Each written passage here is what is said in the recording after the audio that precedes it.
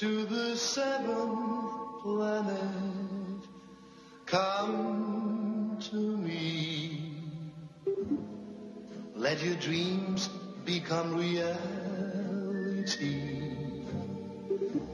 I wait for you.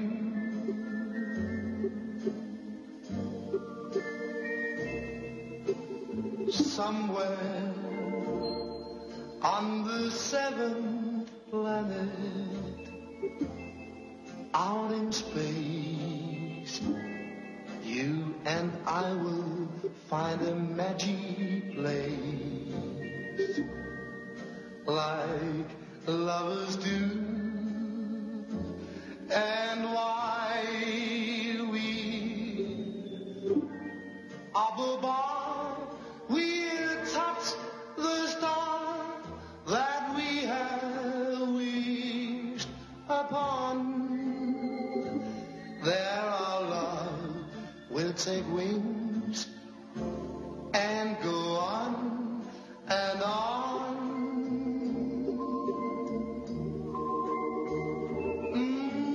Journey to the seventh planet.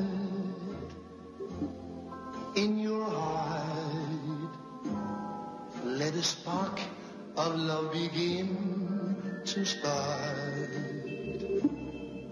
For us to share forever. Seventh planet, seventh heaven, if you learn to care, our love will be beyond compare.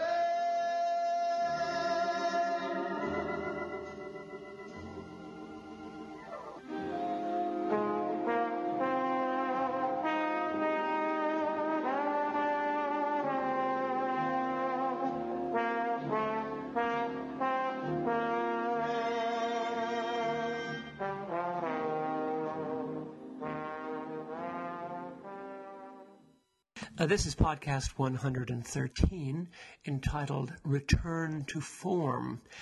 But we really, or I might really entitle it podcast number 1 in the new series, the new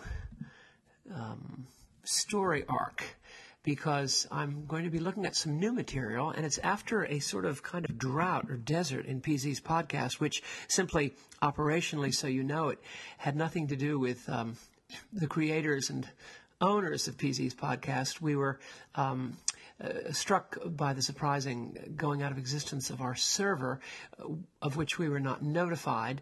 And then this caused us to have to resubmit to iTunes. And the server was restored through Mockingbird quickly and with the tremendous help of James Fishwick and his enterprising, persevering pluck and smarts. And yet then, for some reason, in terms of the resubmission process, it went into a file at the iTunes store instead of the normal queue. And we were lost for 2 or 3 weeks until finally James, again intervening, the file was reopened and resubmitted, and we're now back on. And this is wonderful, and I can't tell you. But for me personally, as you'll soon see, I hope, in this podcast, is a little bit of a new beginning. Now, the podcast number 1, as I might call it, or number 113, like a freeway that has been given different exit numbers because of construction. The number 1 of the new series is dedicated to Jim McNeely, who is a very supportive listener of PZ's podcast. And it is he who has underlined the importance, once again for me, of the Lounge Crooner Classics. And I've just given you at the start the probably high watermark of all Lounge Crooner Classics, which is Max Brandenburg's title song for the 1962 Danish, American co-producer film entitled Journey to the Seventh Planet. And Brandenburg's cover, the very possibility of such a song existing for such a movie with such a unique title, is itself such a wonder and a testament to the powerful truth of the absurdity of God's grace in the positive sense of that word, as I'll bring out at the end of the cast today. This makes me want to dedicate it to Jim. Now, at the very end, you're going to hear a brief jingle that Joe Meek wrote and created in 1960 for his record label, Triumph Records in London, and this was played and created for Radio Luxembourg, which was an offshore so-called pirate radio station against the BBC. And I remember it. I mean, I remember listening to Radio Luxembourg in France and in Holland when it was very much a going concern in the mid-'60s, and so it touches a nerve. But actually, you'll see that the jingle is what I hope will accompany the words at the end of the cast. Now, the issue here is an issue I want to describe in theological terms, and I want to speak in terms of what is sometimes called, and I use the right word for it, karma. And this is not an attack on karma. This is actually a kind of sympathetic review of what that very deep notion is attempting to communicate, and also a kind of absurd, but to me, the unique and almost open window of response that I can see to the reality of karma, because I say reality consciously.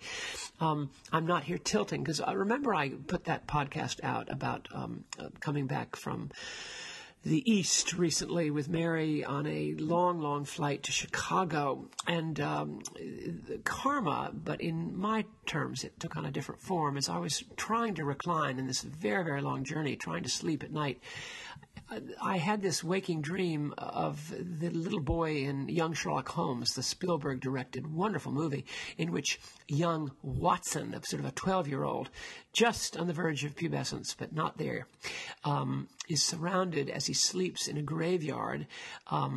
He's surrounded by live, I should say, stop-motion animated cupcakes, pastries, croissants, scones, delicious Danish and cheesecakes surrounding him and walking around him on their little pastry legs. His whole life, his whole concupiscence is tied up with these bakery goods, and he's chubby already. And they charm him, then they delight him, then they begin to force themselves into his mouth to his joy, but then they attempt to suffocate and strangle him. And it's a nightmarish vision of all these things that he loved so much that have now become a kind of suffocating thing. And it's a little similar to, you might say, that's a boy's version of Marley and Scrooge's vision as they look out over the London from the third floor window of Scrooge's enormous, dark, shuddering, haunted home of the past. And they see all the ghosts of human beings skating through the air in the snow, carrying the chains that they wrought in life, and the garbage and the lugage and the bagage following them, which they cannot unfetter from their feet. And this picture, call it purgatory, call it hell, call it the facts of life as you die. This is very, very stirring, and I remember seeing it as a child on Mr. Magoo's Christmas Carol, which is actually quite good. And there it is. Oh, golly.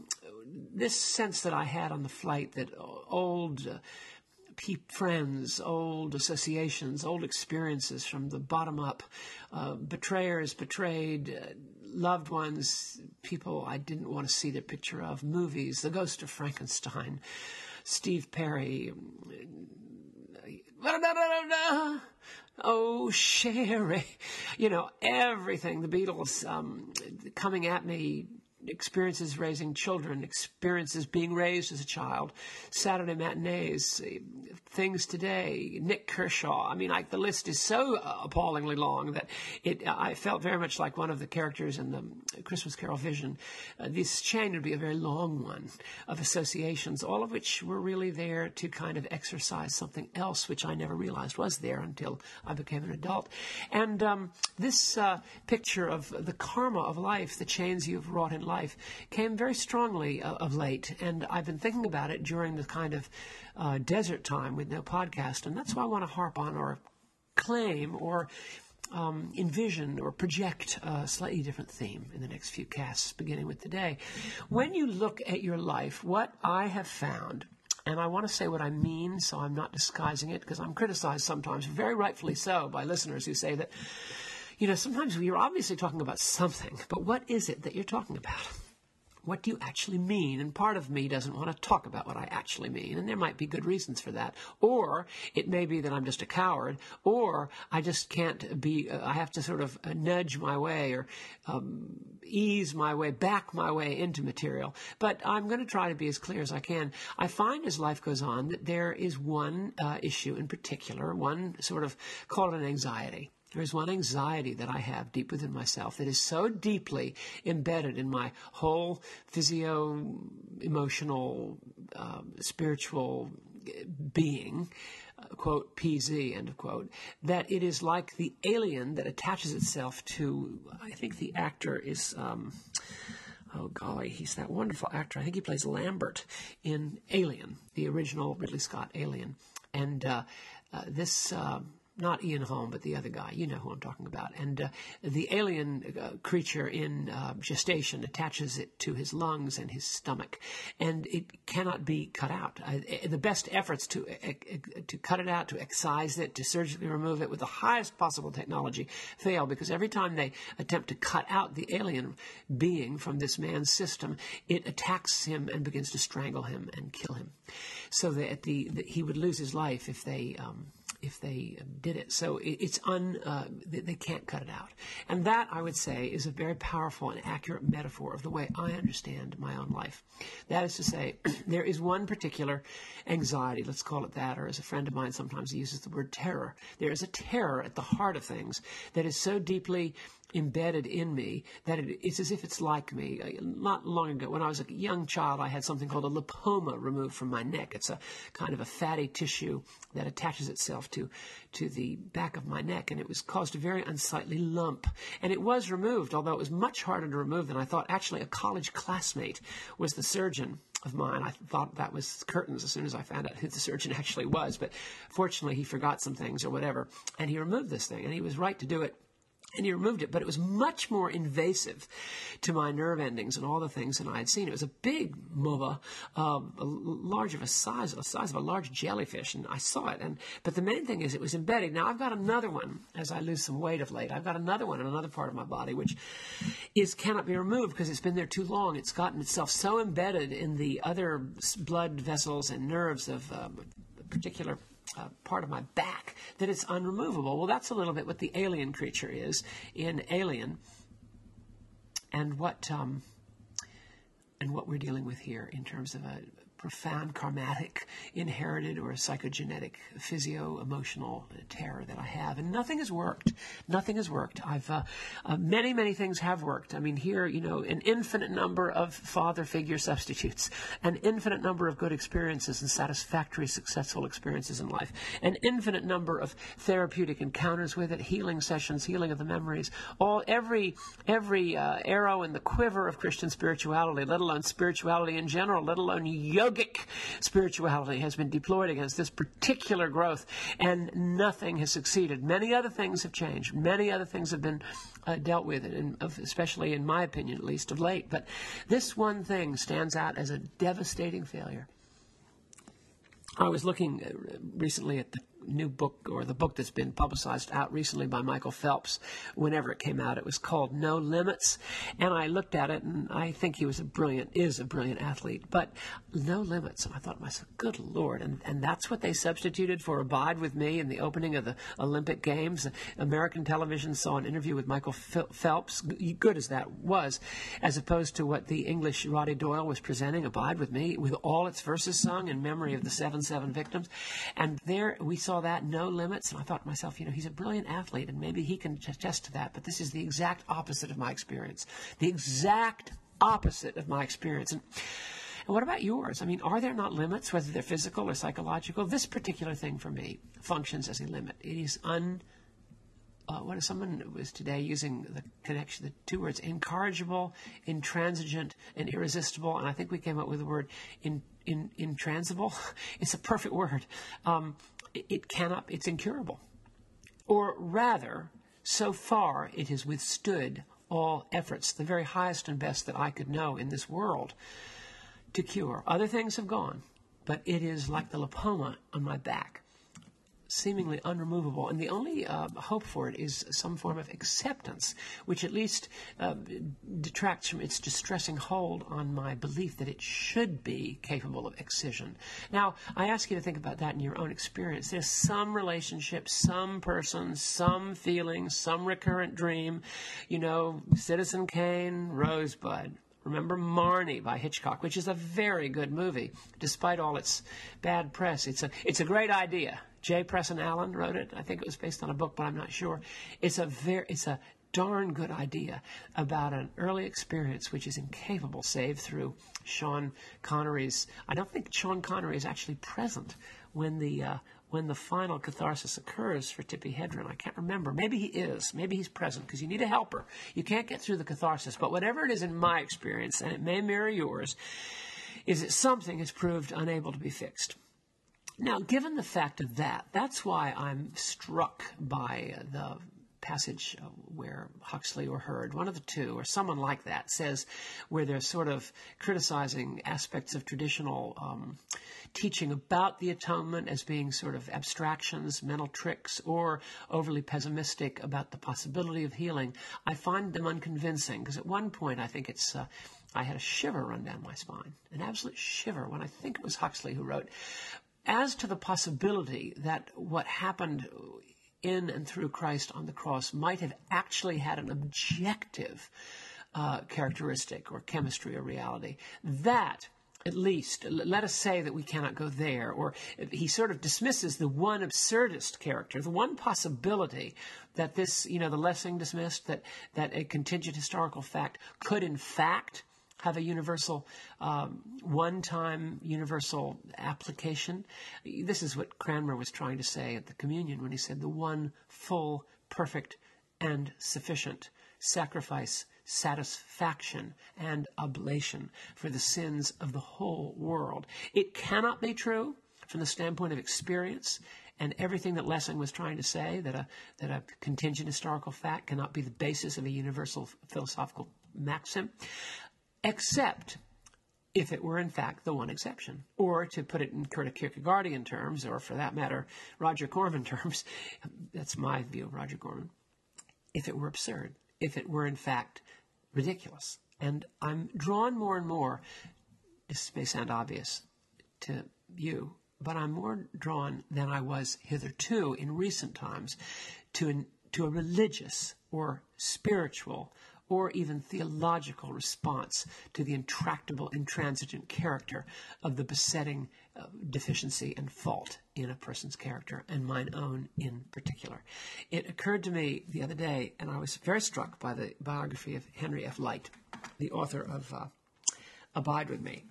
I was very struck that Light's conversion as a young man occurred when his father figure, a man named Burroughs, they were in actually Southern Ireland. This is Scots-Irish time. This is Light was a Scots-Irish clergyman, actually a young person whose life had brought him to a place of transferring his need for a father to a very good man. He had the great good fortune of having an excellent father figure named Burroughs. And as Burroughs lay dying, I think he was a clergyman also, he turned to the man and said something to the young man. He said, I now believe as I'm dying, and they died, publicly in those days. But this is accurate. This actually was said. He said, I've come to believe that the words of St. Paul, and I believe he was referring to Romans 8, there is now therefore no condemnation for those who are in Christ Jesus. Actually, not that line, I lie, but more likely the line, I'm convinced that nothing shall separate us from the love of God, neither death nor life, nor principalities nor powers, and so forth.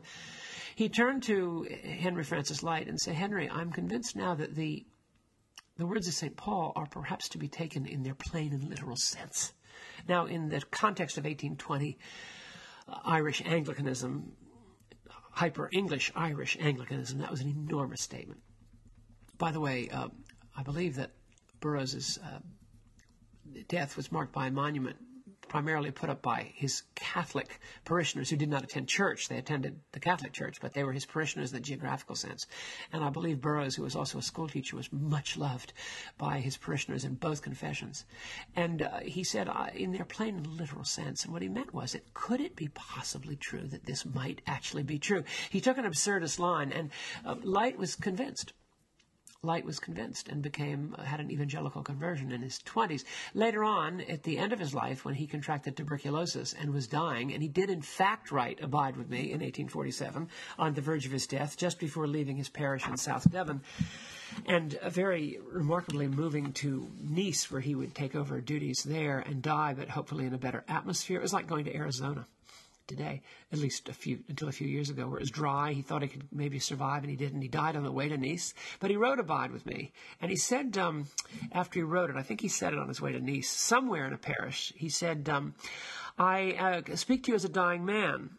And I think he said this, I'm sure he said this at one, I speak to you as a dying man who is perhaps very close to death physically, but I speak to you of the cross of Christ.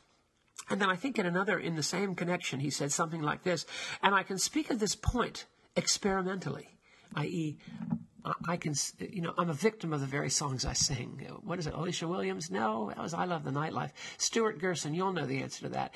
Light became a victim in the very best possible sense of the very songs he had sung in life. Now, that's what I'd like to be. He said, I speak to you of the cross of Christ, and I speak to you of this experimentally. And then he wrote Abide With Me, and he had written, by the way, Praise my soul, the King of Heaven. But he said this, Hold thou thy cross before my closing eyes.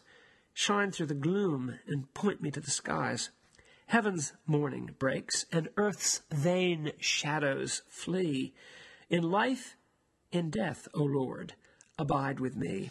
I wish I didn't speak that in a preacher voice. I wish I could just read that as it is. But it's such a powerful affirmation of the unity of life and death, the unity of the need to have the greater reality of God in both places, with whom and in whom there is a unity of experience and communion. I might even say participation. Hold thou thy cross before my closing eyes.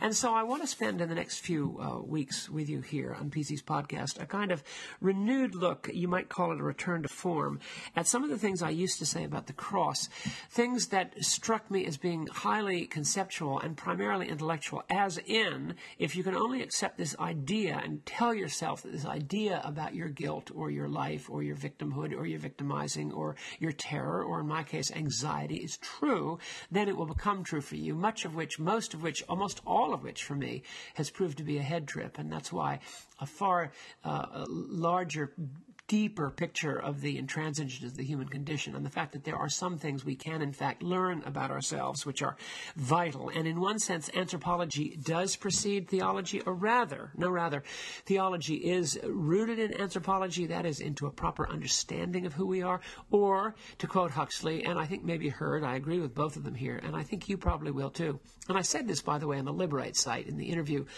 with Tully and Chivigian, which I think aired yesterday, which probably was the 10th of August 2012, that Huxley had said that what the world needs is some more theological psychologists. It was a phrase that struck me because it's what I'd always thought I was doing, but I was afraid to use the psychologist word because many of my Christian coworkers and colleagues would have said, "Oh, well, that's theology from the ground up."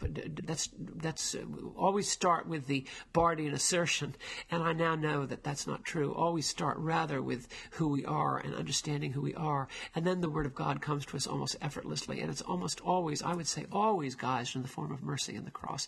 But if I said to secular people I need to be a theological psychologist, they would reject that. What do you mean theological? So poor Huxley was rejected as being too religious by his peers in England. He was really rejected. That's one of the main reasons he moved, in addition to his pacifism.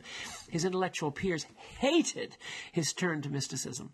And and of course Christian people would find that word psychologists would be a block or a stumbling stone. Actually, both of them are indissoluble, intransigently indissoluble.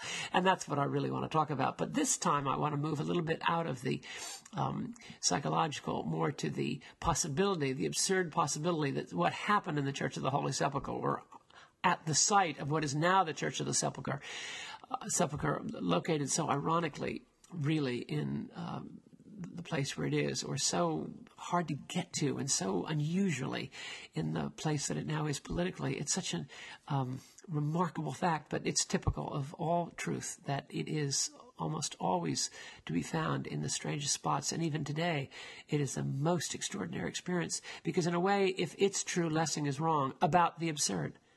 He's not wrong about anything else, but he's wrong about the absurd. I mean, if you build your life on some particular thing that happened to you 25 years ago, you're wrong because you didn't even understand it when it was happening to you. And what was happening to you was probably happening to you for reasons that had nothing to do with what you thought it was, because you saw it from your point of view, but other people saw it from other points of view. And if you put the whole thing together, you missed huge amounts of light and of truth, and you really don't want to know.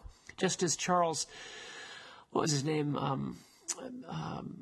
Charles Foster Kane in Citizen Kane, he did not want to know, could not know. He knew instinctively, and his life was driven by it, but he could not know materially what had actually happened. It was too painful. And so only we, the viewers of that remarkable film, know what actually happened to Charles Foster Kane that caused this particular form of rapacity and depression and finally death.